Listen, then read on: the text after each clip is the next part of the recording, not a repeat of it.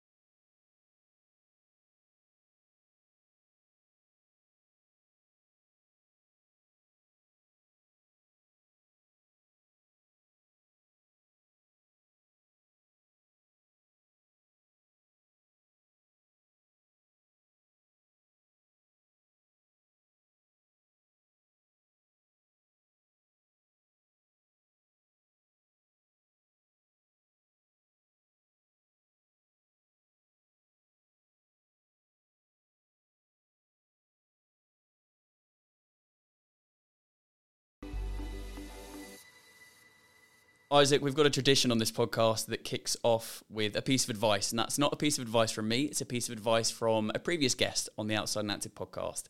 And this week, the advice for you comes from an incredible ultra runner called Scott Jenkins, who has recently completed the Destination Trail triple crown of 200-mile marathons in 2.5 weeks. I got there.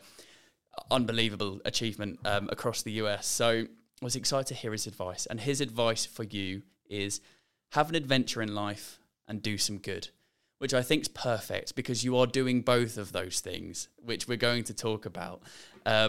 Firstly, what's your reaction to that advice? I love it. I love things that are simple one-lines. You know, people tell you, you should do this, and this, and this. I think you can get lost in the complexity of the advice being given. And I think adventure, do good, simple, to the point. Anyone can interpret it how they like. I mean, I hope that doing good is not burning stuff down outdoors, but in your view, but I think we all understand what that means and can take that advice on. It's really great. Yeah, great piece of advice. Well, actually, doing some good, I think, even more perfectly relates to what you do, because he does a lot of charity work, and the adventures that he goes on and the challenges that he does, he's also raising money, which is also something that you do. And I think that's what he was meaning from that. But obviously for people to take it into their own lives as well. Talking of simple questions and themes, the next question that I ask to everyone is also very simple and purposely vague. So what do you love about being outside and active? Well, the fact that it saved my life in the past. I credit my mental health recovery, a long story there, to nature and being outdoors and active. Apart from that, I would say, what it is to me is everything. Without it, we're intrinsically linked with the earth. Our well-being and who we are as people. We are nature. So that is my answer to that question. I like that. I like the way that you said intrinsically linked to the earth. Elaborate on that a little bit more. Yeah, so I feel like many people who might be in the outdoors this week, you might go for a nice relaxing walk through the woods or by a lake or in the sea or something like this. And you may feel more relaxed. Like it may actually, calm you down. And that is, nature whispering to us. And that is it, feeding us really good well-being. And I feel that we are linked with nature. So if, nature is doing well, we're going to do well. So if nature is prosperous, there's lots of resources, there's plentiful for everyone, then we will do well. If nature is not doing so good and it's a catastrophe, then, there's always incidents for us. And I feel that our well-being is linked to the well-being of the planet. And that's why I advocate for sustainability leadership, as well as getting involved in encouraging people to reconnect with nature so they can kind of see that link, which is kind of been disappearing at an alarming rate as we disconnect from nature year on year with more and more technology. I think that link is being lost. And I think we got to reconnect. We've got to see it as we are part of it. We are part, it's not nature and us, it's us. We're a team, us and planet together. And that's how I like to view that. Listeners in the intro would have heard about the many different hats that you hold and the number of different things that you do. Just to list a few off, again, world record-breaking adventurer, keynote speaker, co-founder of Climate Explorers, trustee of Mind Charity, a number of different things. And also there's more than that. And I'm interested to get into quite a few of these, but I'm also interested in what the mission statement is behind you, behind Isaac. What is the driving force that kind of means that you get involved in all of these things? Yeah, so the main mission for me is I want to be here to create a positive impact. People, planet, everything. That's why I'm on this planet. I want to empower individuals to take care of the environment they're in and take care of the mental health of others. These are seriously key things to me. And that mission statement, how that all came about, was a realization many, many years ago where I had a crisis, a personal crisis, and didn't find until I had a moment in nature an answer to this crisis. I was in a state of mental health issues, anxiety, panic disorder, suicidal thoughts, all those sort of things. It was a downward spiral. Everything was falling apart. I got out in nature and something happened to me where my spirits were lifted.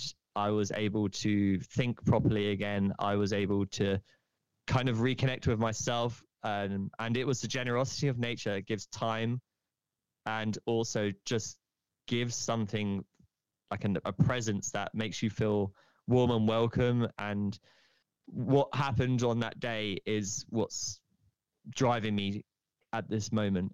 I believe that I was saved by the outdoors. It stopped me from getting into a worse state. I changed my lifestyle to get more involved in doing outdoor activities and sports, and despairs and moments of despair has really, really become rare. And when it does, I get outdoors and it's like my reset button and it helps.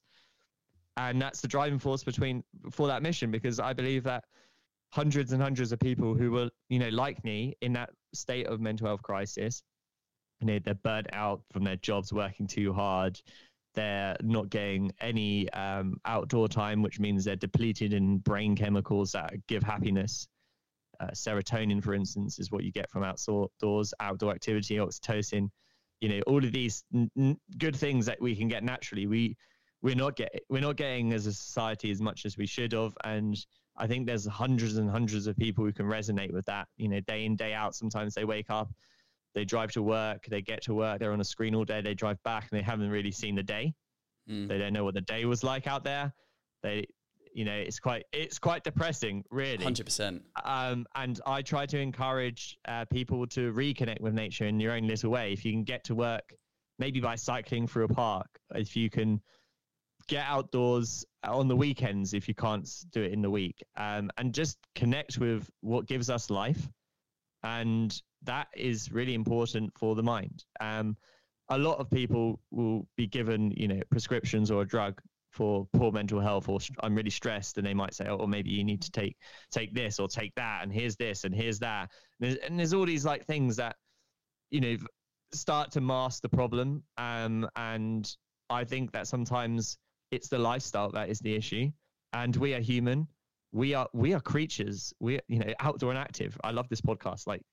it talks about, getting outdoors and active. That was what we did as humans for pretty much most of our days.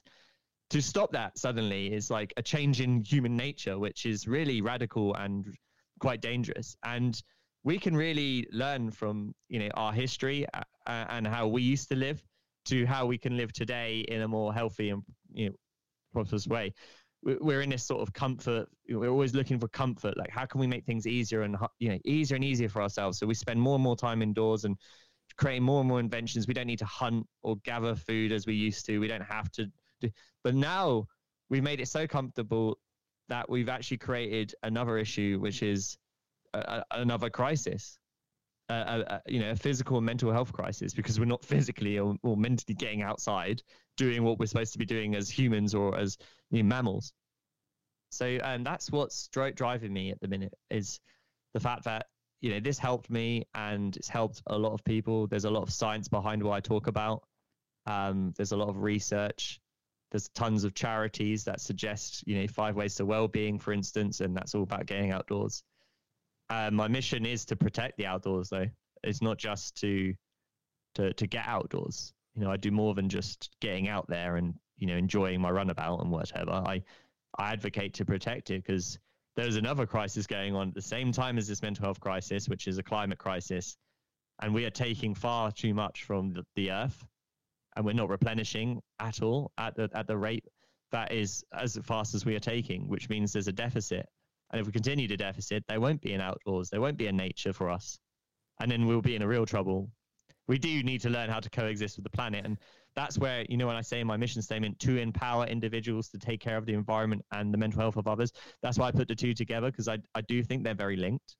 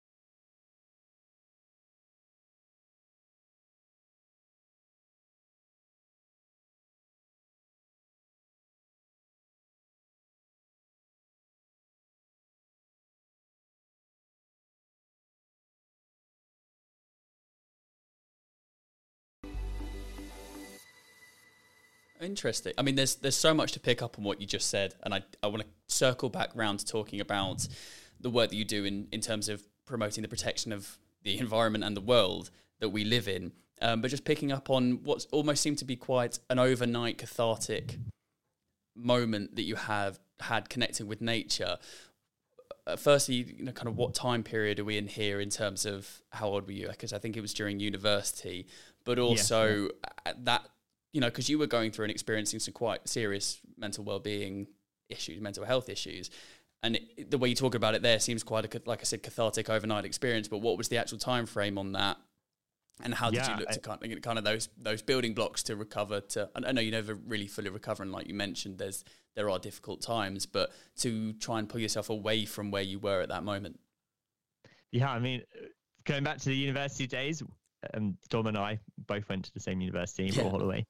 Dom will know of the forest that interlinks part of our campus. Yeah, I used to walk a lot in that forest, and that was a weird realization. When I used to walk, I used to enjoy that walk. I would purposely go out of my way to do that walk, to go further into that woodland, even if I didn't have to, because something inside was saying, I really enjoy that walk. And it only took upon reflection that, oh, actually, I'm enjoying this walk because I can actually think straight here. I've not got all of these overwhelming inputs. There's not advertisements. There's not loads of people. I mean, that walk was quite quiet. If you remember, there wasn't always hundreds of people walking up, so that you had a bit more free time to yourself. And I could actually start thinking about what mattered to me. And it was that penny drop moment where I started to realize, on that walk there was something good happening. And then I had a really bad crisis state, which was, a couple months after sort of seeing this sort of relationship happening, where I was kind of seeking out that little woodland on my walks around campus. And a friend said to me, why don't you, I was going really, really into a spiral. He said, go for a walk, go as far as you can, just keep walking till your mind's clear. Because I spoke to my friends openly. I said, I really like getting that walk in the woods. Yeah. And they just suggested for me to keep going. And so I walked and walked and walked. I walked for a long time that day. I walked, so local to the university, you remember Virginia Water? Yeah. I walked through Virginia Water, through the Royal Park. And I kept going further and further. I went along the river, ages and ages and ages, just going along. And through that walk was a realization, not just that, I was enjoying the walk, of course, because it was fun, but I was connected with the outdoors. I could hear and see things that I didn't really take in.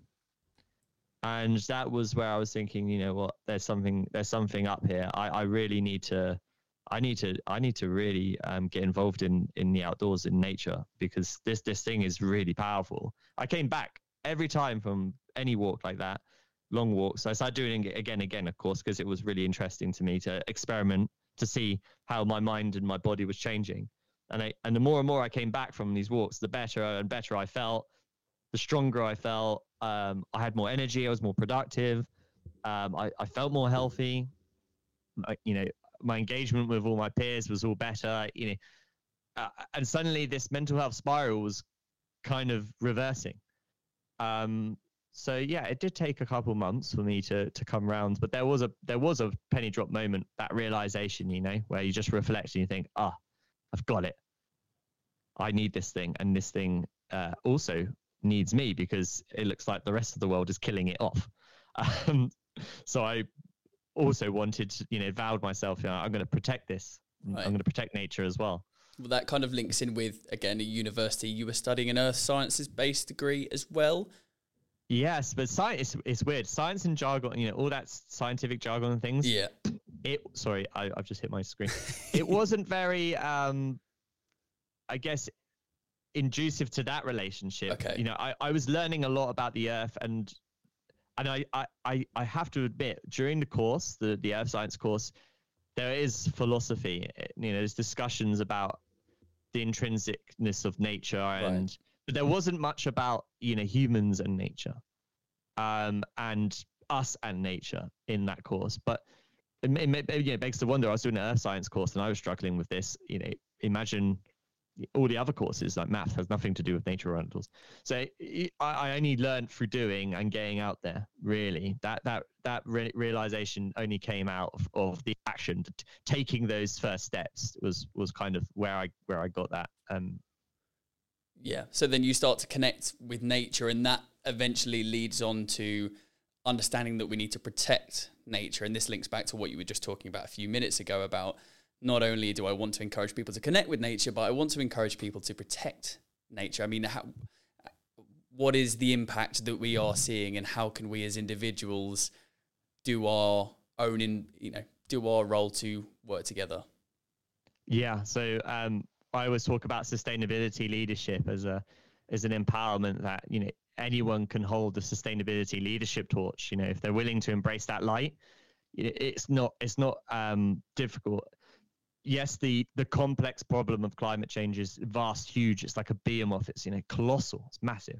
For one person to comprehend solving that problem is just it's just going to give you eco anxiety, psychological, emotional distress to environmental concerns and the potential consequences. You're going to be like sitting there, overwhelmed. Yeah, and I think actually, there's billions and billions of people on this planet.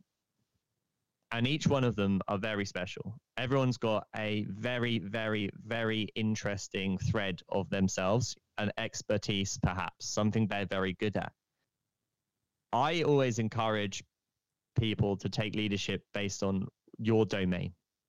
So instead of thinking of, oh my God, the fossil fuel industry is so awful, and you've got no energy industry experience or anything like that, you can't really do anything about that. But what can you do within your industry? You might be thinking, oh, I'm in agriculture or something. So for working in your area, you can make more of an actionable change. And I see individual changes as tributaries that meet a flowing river. So I feel that, we can do our collective action within our expertise domain. So make our areas more sustainable, make our areas more environmentally less damaging, or something like this. We can work on what we know, and together we, each one of us doing that action is a tributary connecting to this great river of like sustainable change that's going to just flow into the sea. It's going to be a big tide.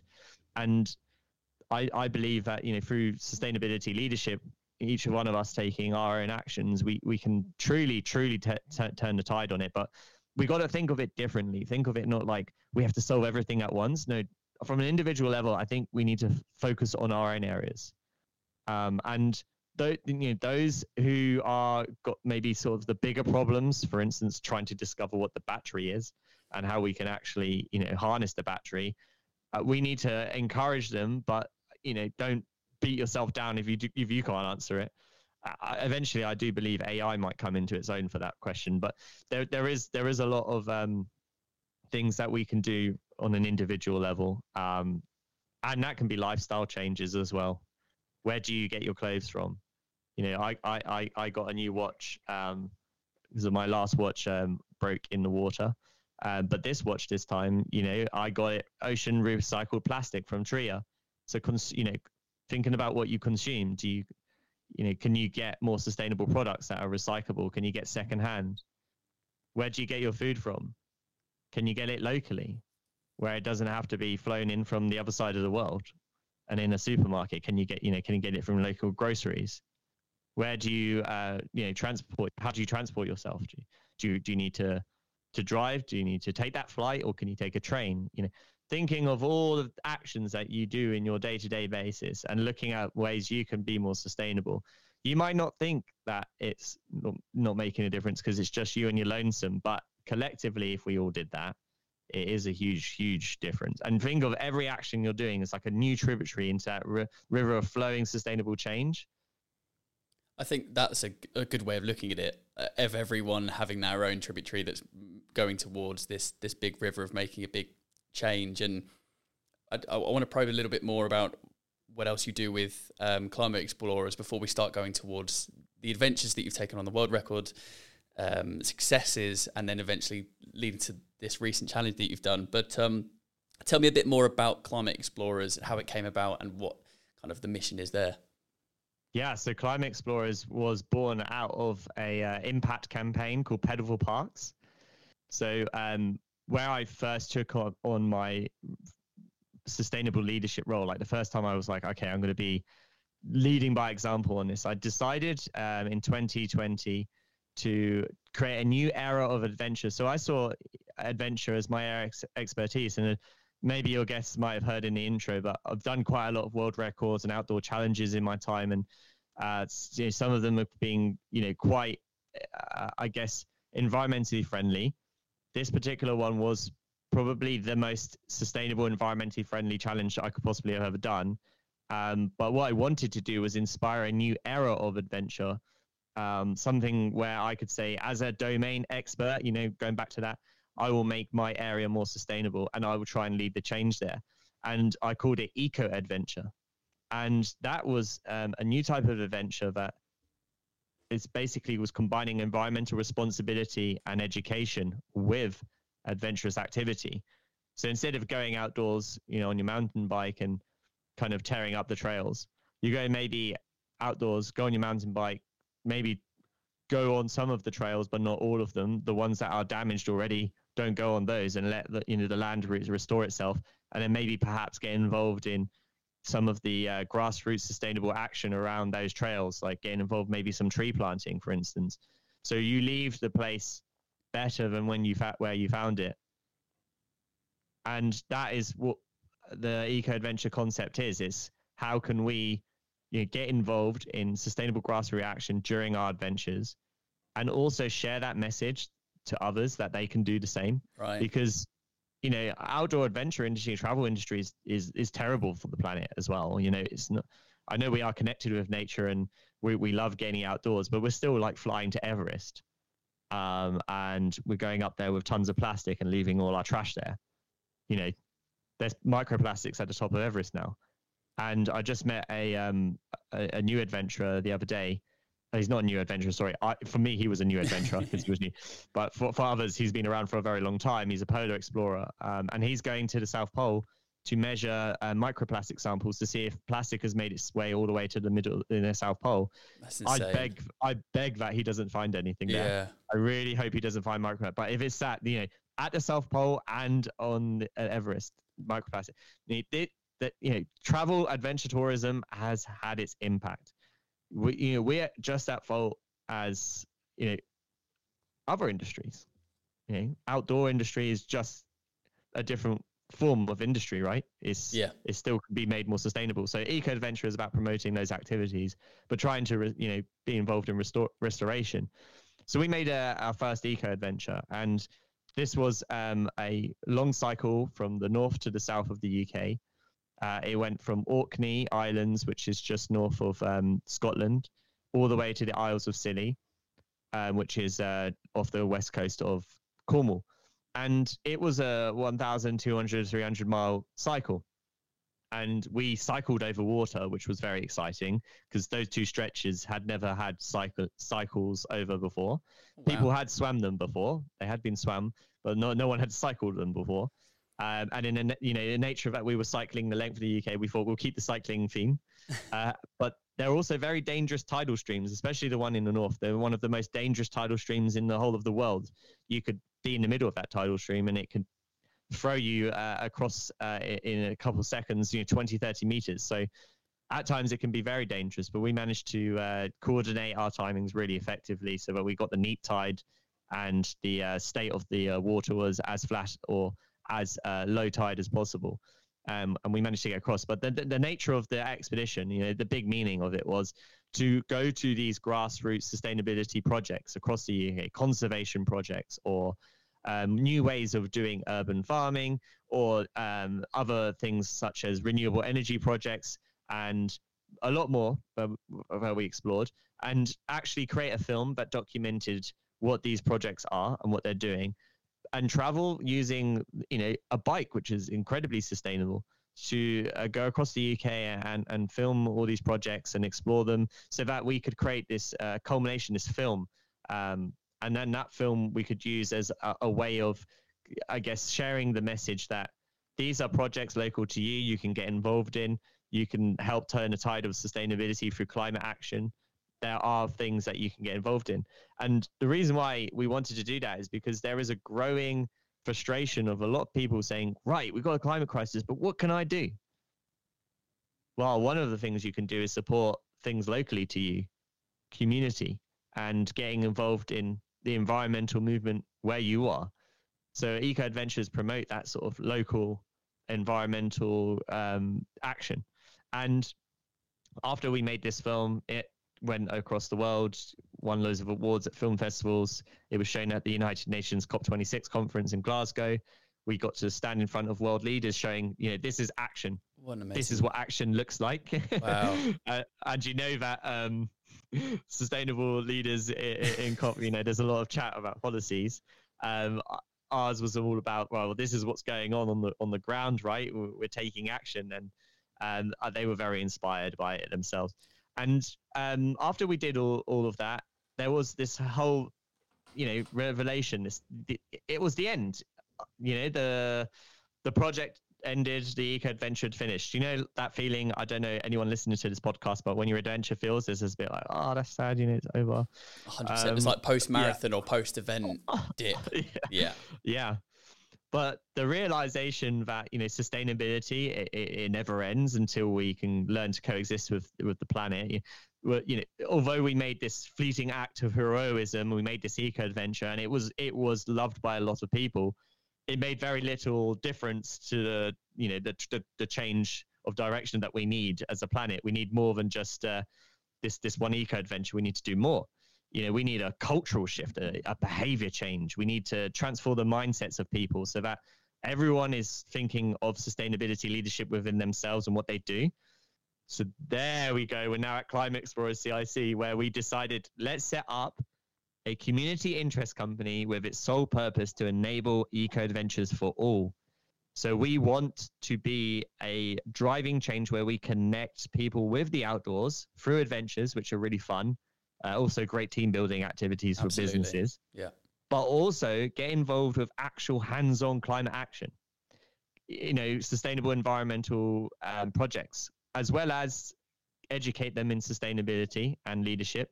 There's experts who can educate people on how they can be more sustainable and what they can do in their own lives. So people go on these eco adventures with us, and Climate Explorers basically facilitates that bridge between understanding and action that seems to be missing with most of the population at the moment. So we're really excited to be able to do eco adventures a lot more, but for everyone else, not just for us. So we're looking to, really change that tide and make more tributaries, like be part of that system of creating new changes for people's lifestyle. And we successfully became a B Corporation, which I'm not sure that everybody knows on the podcast, but it basically means that we adhere to the highest standards of social and environmental responsibility. It's a strong recognition for the work that we do. And as a community interest company, a lot of our income goes into supporting these local projects that we are taking people to as part of the eco adventures. So it's a very powerful social movement that we are building at the moment. And it's growing and growing and growing. We're getting a lot of interest. So that's what Climate Explorers is. Well, an incredible initiative that is, taking off and making a big impact. And the challenge that you spoke about a few minutes ago as well, of the long cycle from one part of, from the country of the UK to the other, is an example of one of the challenges that you've undertaken. I mean, just to give people listening some more context around some other world record attempts and successful attempts and other challenges, what are some of the ones that you've done in recent times? Yeah, so in recent years, so last year, I set a challenge. A lot of my challenges have been team challenges where I've worked with other people, participated one or two adventures together. This challenge last year, as an experiment to see the power of nature. I was talking to you about how powerful it was for my mental health perspective. I wanted to experiment and see if I could use nature as inspiration to get me to the other side of this huge challenge. I'd never run further than a marathon at this point. But I set my goal on running, maybe I think it was like 5 to 6 marathons in a row. It was 230-kilometer run, and I'd never run any marathon, obviously off road. And basically, I chose to go from north to south of Wales, not the whole route, from the highest peak, Snowdon, to the highest peak in South Wales, Pen y Fan, as well as the highest peak in southern Snowdonia, Cader Idris. So this is called the Welsh Three Peaks Challenge. And a lot of people, what they do is they rock up, they climb up one, they go in their car, they drive to the next one. I wanted to run all of it. And it was not done before. No one had run this route. Okay. And I wanted to run because, one, I have been fascinated with Wales as a country. I lived there for a year and I hadn't really explored the middle of Wales before. I had gone up to Snowdonia and was really, interested to see what it's like in the middle.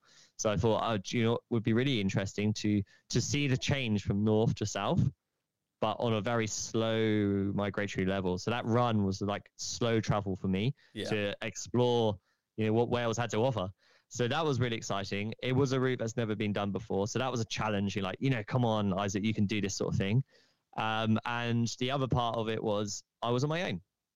And that really was difficult. And I didn't expect it to be as difficult as it was, but it was hugely difficult to mentally keep myself active for that whole time.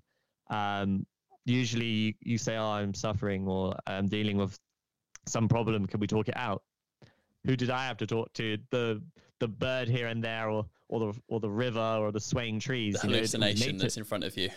The hallucination that was in front of me. It was an interesting experiment, and it did make me realize how important, not just nature, but people are as well.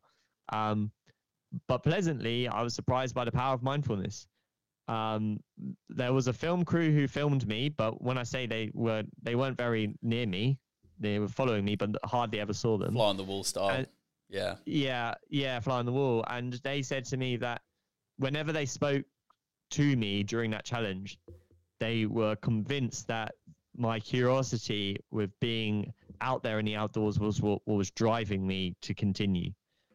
Like, despite I'd never run further than a marathon, I was just obsessed with finding out more about the outdoors and seeing what was around the corner, because I was just in love with the settings I was in. It was stunning. And every corner I took, it just got better and better. It was an interesting experiment. So that was last year. And then this year, where we spoke, to just go onto this podcast, was a 15 kilogram weighted vest Ironman challenge. So no one had done that. Well, I don't expect anyone to have tried that. But it was a 15 kilogram weighted vest Ironman, and it took well over 20 hours to complete. And the reason behind that one, again, was, you're probably noticing a thread: purposeful adventures. So this one was a weighted vest, and it was to symbolize the weight that we all carry when we're not talking about our mental health. So that weight compounds, it gets heavier, and it gets more and more difficult to deal with unless we open up or actually take action in supporting our own mental health. And that weight vest was compounding. I can tell you that the weight got heavier as our Ironman challenge went on. Yeah, I was going to say, what were some of the challenges obviously other than quite literally having an extra 15 kilograms of weight on you? But I also read that it maybe had an effect on your breathing as well as maybe some balance. And I can imagine in the swimming section, that does have an impact, especially. Oh yeah, the swimming section was, that was the scariest part. It was so scary. I had a panic attack in the beginning. Wow. So I dived in, and it was funny. I dived in. So the plan was not to dive, but the film crew thought it was cooler. So dive in, just go. But I might sink. Just dive in. Do you know what it felt like in those pirate movies? Like Walk the Plank, where you've got bricks on. We hadn't planned for this. Yeah, it was very much like that. So I dived in. And I went to take my big deep breath, and I realized I had this vest on that was compressing my chest, because obviously I could not expand the vest. So I'm trying to get this big breath in because I need it. And then it just put me into a bit of panic. I had trained to enter water slowly and get my breathing in the right rhythm and cadence, so I could do it in the sea. I was training in the sea very well, but in this instance I dived into this lake and did that, and it threw me off, and I should have trained that. And because it threw me off, I went into a bit of a panic, real panic. It took about 5 minutes to calm myself down, treading water. So I'm not moving here, I'm not making any distance, I'm just treading water with this vest on. Eventually I calm myself, and then I start the swim. And you're right, the balance is really hard. So during the training, I had to learn to kick a lot harder. So a lot of men will find that actually, that they have to kick a lot harder because they don't have as. I know this sounds maybe perhaps a little bit awkward to say, but men especially have to kick because their legs and stuff don't raise as much as a female's legs would, on the surface. So we have to kick a bit harder, and that there is science to prove that. But with a weighted vest, I had to kick even harder because I had this weight pushing me down. So the velocity of kick was so important. So for that whole 3.8 kilometers of swim, I had to kick like an absolute monster the whole way through to keep my my body above the water, so I wasn't like dragging my legs through the water. Because a lot of Ironman athletes, or people who do Ironman, they don't focus so much on their kick. They you see them with pool boys a lot. In this instance, you wouldn't have been able to have survived that swim without learning to kick hard. And the weight of the vest was really off balance. So every time I rotated to do a stroke, not only did I have to almost lift a shoulder press because the weight is on my shoulder, it's actually like lifting a dumbbell. I had to do that, but also I had to be quite careful that I didn't twist too much, because the actual vest can make you flip. because you unless you've got an insanely strong core, which I had to develop a really strong core to be able to do this, you could flip onto your back by accident because you just over rotated. So yeah, the swim was difficult. Was there questions about the other bits of sport as well? I mean, they were different challenges. Yeah, because I mean, if anyone is thinking, 15 kilograms can't be that heavy. If you've got a kilogram bag of, I don't know, flour or rice at home, it's that times 15, and that's on top. That's not just, walking around. That is, like you said, they're swimming, trying to keep your balance, trying to move forward. And then I actually wanted to ask about the metrics of an Ironman, because some people might know, I know it's a long distance, but what actually is the distance for each of the three disciplines? Yeah, so the three disciplines, swimming, that's the first one. Usually people do the swim first, and it's about 3.8 kilometers in distance. And then it's followed by a cycle, and that is around 180.2 kilometers, I believe. 100 or 100 and something miles. I can't remember that miles. I'm not very good at the miles. Yeah, it's about 180k. 118k miles. And then we've got the run at the end, and that is a marathon. So that's 26.2 miles, 42.2 kilometers. So that's the metrics. Yeah. So you're coming out of, obviously, I think especially in this, when you're saying you have to kick heavier in the swimming, to then go into the cycling where you're constantly losing your legs, and then at the end of all of that, you come around and then you go, right, just got to run a marathon now, last third, run a marathon, and then I'm done. And all of this with the weighted vest on. I mean, I just wanted to ask what your mindset was at the start line, and kind of given us an inkling about being basically thrown in the water and having to get used to having that panic and get used to your breathing. But are you nervous? Are you confident? Are you thinking about the run that's going to be in sort of 20 hours time? Or are you thinking, no, just swim? That's all I've got to focus on now. Well, yeah. I mean, how it panned out was so different to how I envisioned, I have to be honest with you. I didn't envision how long it would take. The one calculation that I didn't take into account when I was doing the preparation mentally for this was the compounding of weight. So as you get more tired, you get weaker. Your body deteriorates, right?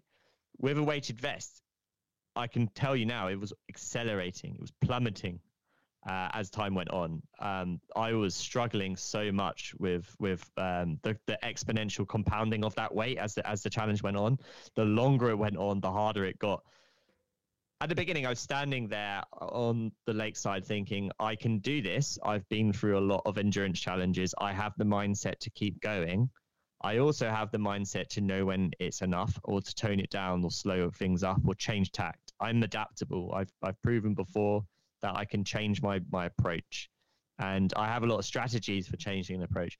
Never on a challenge have I ever had to change my approach as much as I had to on this challenge. Right. It was unbelievable, the amount of different mind games I had to play with myself to keep myself going. The actual nature of the routes that I was taking, I had to edit and change. It was, I have to say, it was literally, it kept me awake because there was so many problems to deal with. Constantly adapting to things on the go. And that's not really what you want when you're taking on a challenge like this, because you just want to go, right, everything's laid out for me. I've got my nutrition focused. I've got everything sorted. I just need to do it. Whereas when things actually aren't going that way, and you have to, not only you're having to keep moving forward, but you're having to think about these things and the amendments you have to make to the challenge. I mean, were there ever times where you just wanted to stop, where you just thought, this is not going to be, like, this is not it? And then what were the motivations and the points where you had the conversations you had to have with yourself that pulled you through? Oh, I'll tell you, there was a lot of moments of I wanted to stop. And it was like, I first envisioned it to take me 18 hours. It took 28 hours, right? So, wow. I wasn't ready for that mentally. I thought 20 hours at tops, not 28. I didn't expect myself to be going right through the night and things like this. So the moments where I was in so much pain, it was mainly because I had perhaps like some joint problem, maybe something like this. So on the bike, there was occasionally I had a bit of a knee niggle. And I thought, wow, knee niggle. I've got a marathon with this vest. So what I would do is I'd stop, work the muscles and whatever, and make sure everything's okay. But in my mind, what was going through, I was thinking, I was just like, do you know what? I'm not doing this just for me here. Like, this is a mental health message. If I give up, those people who are carrying that weight and they give up, they die. They die. They kill themselves. That's brutal. And I'm sorry to say that on the podcast. No, absolutely, it's true. That was what was motivating me. I was like, well, if I'm going to give up, I'm sending them a message: give up. So I was very much get back on my bike, and the only time I would really have stopped if I had a severe injury, that would have stopped me. That was the only time in my mind I was ever going to stop. I said, I'll keep going and going and going, and if there's no severe injury, that's it. I'll keep going. And am I right in saying you were taking on this challenge on quite a poignant day as well, September the 10th? World Suicide Prevention Day. Yeah, it was a big day. I was thinking about it all the time. It was my motivator for getting to the other side. The filmmaker who was filming was very much like, you are man possessed. And I said, well, if that's what it takes to get out of these crises, then so be it. I'll be possessed if it gets that message across that we shouldn't give up. And right at the end of that challenge, I take that vest off. After the filmmaker, he says to me, how do you feel? Like, are you okay? And then I admit, like, I'm so exhausted. I'm so weighed down. I feel awful. And that's me as a man opening up, showing vulnerability. And I take that vest off as a symbol of the weight that I've just shifted after saying that. And it's really powerful. And that video of you finishing as well is on your social media.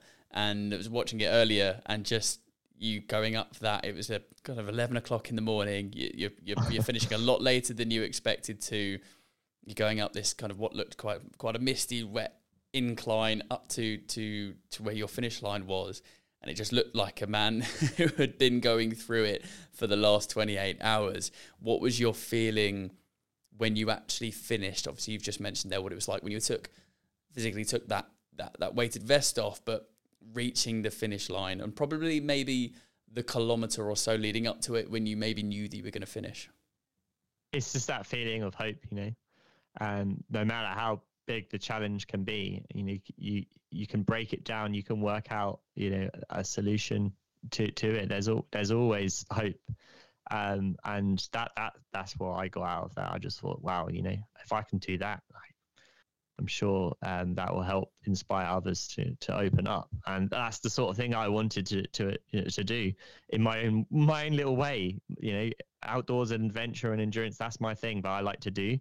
And it's a thing I'm good at. So I thought, if I can translate a message that gets that across in a inspiring way, then that's what I get out of it. And just the fact of doing the distance, that wasn't too much of the meaning.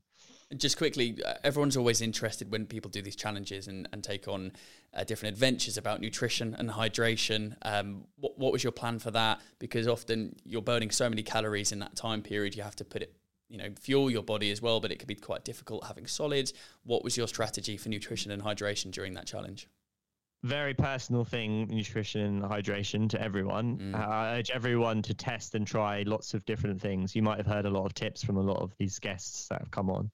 On my favorite thing is baby food. No way, really? Yeah. Ella's kitchen is my go-to. She knows what I want. I get loads and loads of baby food because it's nutritional. It has been like blended, and it's really quick and digestible. It's hydrating. It does a lot of things. Yeah, I mean, you can obviously just blend your own food up, right? But I go with Ella's because they're in nice pouches that I can use as I go.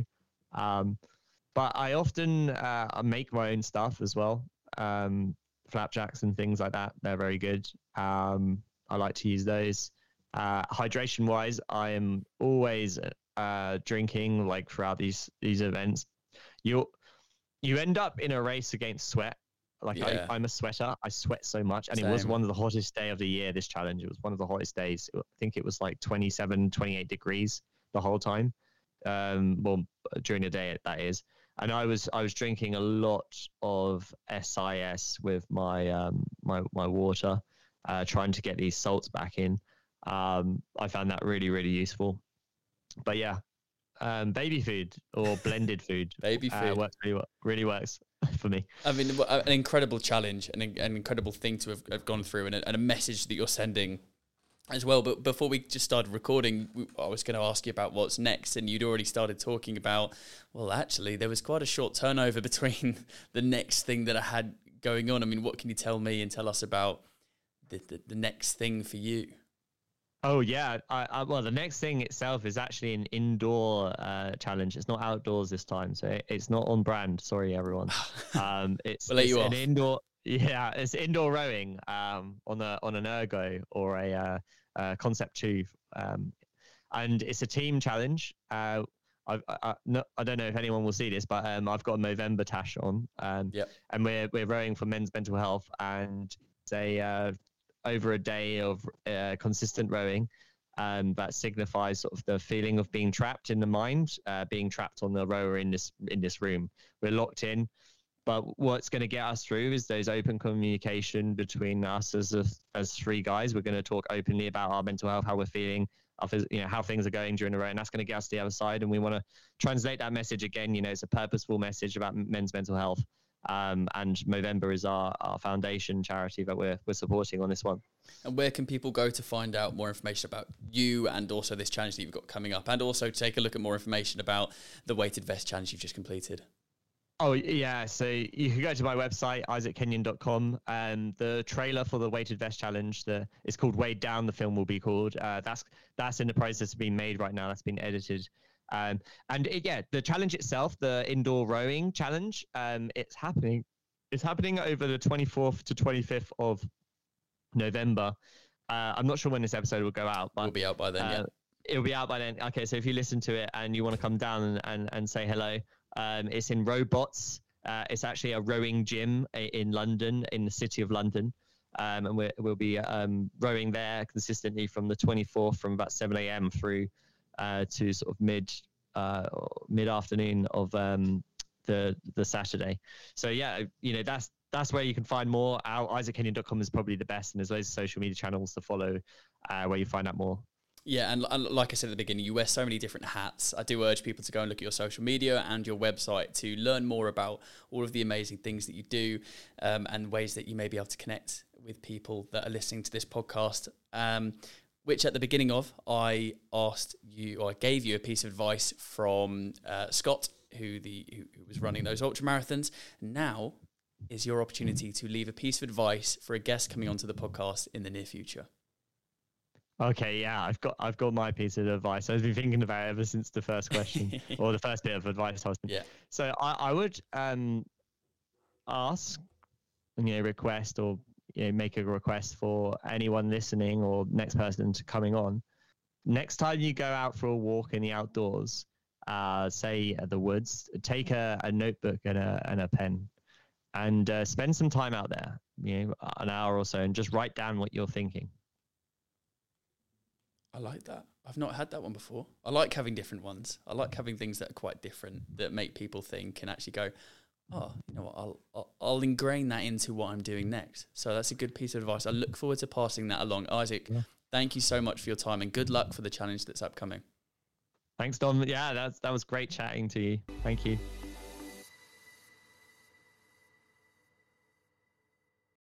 Podcast. Are you going to go